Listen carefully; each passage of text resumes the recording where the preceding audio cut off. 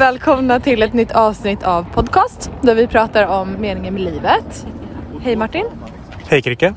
Jag har förslag på tema för idag. Det är att misslyckas. Vad tänker du då? Det är väldigt läskigt att misslyckas, tycker jag. Men jag håller med. För ju mer man liksom läser så här inspirational quotes så är det så här, men misslyckande är en del av att lyckas och så här, allt går ihop och det är liksom ett nödvändigt ont och så där. Det är där man lär sig mest liksom, it's in your failures that you find your strength. Men det är ju verkligen inte roligt och det är ju verkligen ingenting man söker sig till.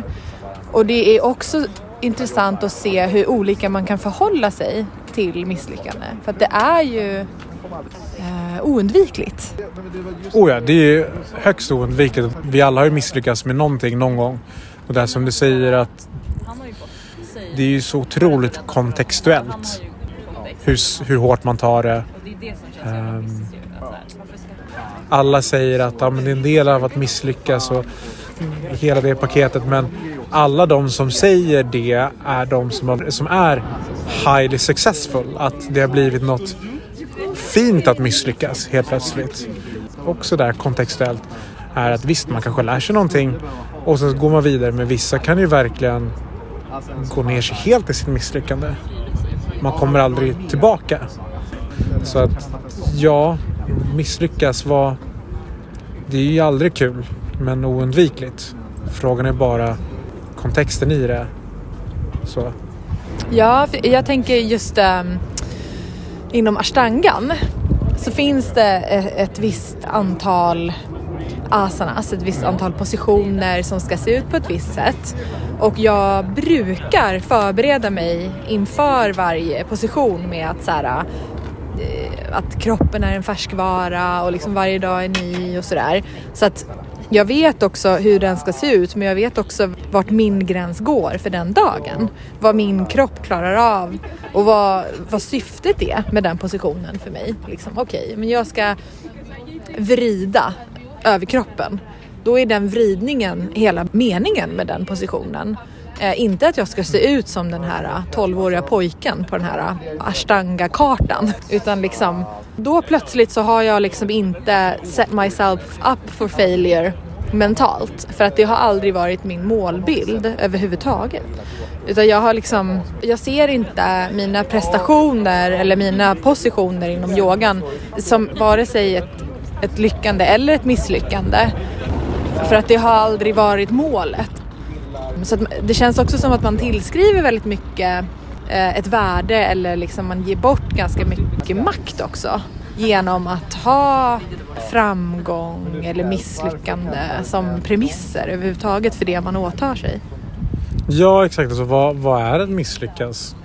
Både i stort i livet eller då inom yogan och å andra hållet, vad är att lyckas? Hur mycket hänger man upp sin egna tillvaro på just det? Sitt egna människovärde på det är ju en otroligt intressant sak. Och där tar man då det så här, världsliga kontexten är att misslyckas jag om jag inte får ett visst jobb? Misslyckas jag om jag inte har en viss lön, ett visst boende, ett speciellt liv? Vad är ett misslyckande? Precis som du säger också när man tar det med yoga, att det är också en del i resan. Att tittar man bara första gången man gjorde en nedåtgående hund, det var världens jobbigaste grej. Och så säger yogaläraren, det här är en viloposition. Ja. Glöm det. Ja, för det känns så väldigt mycket som en del av livet också. Om man tänker så här, you reap what you sow. Att så här, vad fint om man liksom har planterat en blomma, att den faktiskt blommar. Och bara wow, jag fick till det. Vilken grej, vilken prestation. Jag gav mig själv en utmaning och liksom jag besegrade det målet. Eller jag klarade det helt enkelt. Rocky springer upp för trapporna och liksom så här, han har ett moment. Och det är så fint och det är en jätteviktig del av livet, om du frågar mig. Att ha de där topparna och dalarna, ja, men vara med i matchen liksom, i det vi kallar livet. För det är ju också väldigt mycket att play it safe, att aldrig liksom kasta sig ut på vinst och förlust att inte ta del av någonting som innebär en risk eller just ett misslyckande. Så det är väldigt mycket en balansgång att säga okej, keep your peace och liksom så här, lägg inte för stor värdering i det här och liksom att bara ta del av yogan eller konsten eller livet i stort utan att förvänta sig eller lägga allt för mycket värde i det. Men sen är ju erkännandet också en så jätteviktig del av hela vårt samhälle och vår kultur. Ja, och där tänker jag också, det finns ju alltid nackdelarna att ha ett sånt prestationsbaserat samhälle som vi har. Är att om man då vänder på hela frågan och det här med att lyckas eller något sånt där, men om man misslyckas och man har hängt upp hela sin tillvaro på att lyckas eller misslyckas, men vad händer när man har lyckats då? Nu då? Vad händer sen? Där tror jag, det är väl någonting jag personligen försöker jobba aktivt med, att man inte försöker hänga sig upp vid så här prestationer, att visst det är en del av livet, men jag hänger inte upp min tillvaro på det.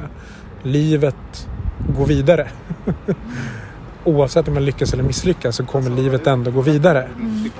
Och det är väl det som jag tycker att yogan har varit väldigt bra, att liksom att när jag ska göra min yogapraktik fundera på hur mycket man har hängt upp sin tillvaro på att lyckas versus att misslyckas. Ja, och jag tänker också på kanske de omedvetna mekanismerna med så här, självsabotage. Att så här, set yourself up for failure eller liksom set yourself up for disappointment.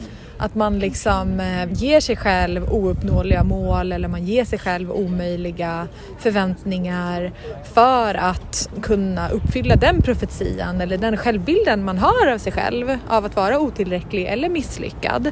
Once in a blue moon så kanske man lyckas ändå och liksom så här, trotsar oddsen. Och så lyckas man och så kan man inte hantera det. Som du säger, det är liksom ett nytt fenomen i ens liv. Liksom, att lyckas och att må bra. Och då kanske de här omedvetna mekanismerna kickar in också. Att man börjar just ägna sig åt självsabotage. Ja, men jag tänker på yoga är att då man ska kunna vara stilla i sitt sinne och sin kropp. Oavsett om man då misslyckas eller lyckas. Det finns en så himla fantastisk affisch på en av yogastudiosarna där det står så här, an optimist, it sees life more like a cha-cha. Alltså att det är några steg fram och några steg bak och så liksom det är livets dans på något sätt. En väldigt fin sån här livssnöre att hålla sig till också är att den som lyckas bäst är ju den som har mest roligt i livet. När man väl först hör ordet misslyckas, då är det laddat. Men vad innebär det? Vad innebär det om man får inte skriva det så hårt för sig själv? Och en del av livet. Ja men precis, och det känns som att så här, allt som oftast så är det väl själv som är ens största fiende. För man tänker så här, nej men det där kommer inte jag klara av. Så det där tänker jag inte ens försöka mig på. Just den rädslan för att misslyckas kan ju vara så förlamande och så crippling att man inte ens ger sig på det. För att det är så liksom långt ifrån det man tror sig kunna klara av. Och då är det ju jätteviktigt att skaka av sig hela den laddningen. Oh ja, 100%. Så vad är det värsta som kan hända?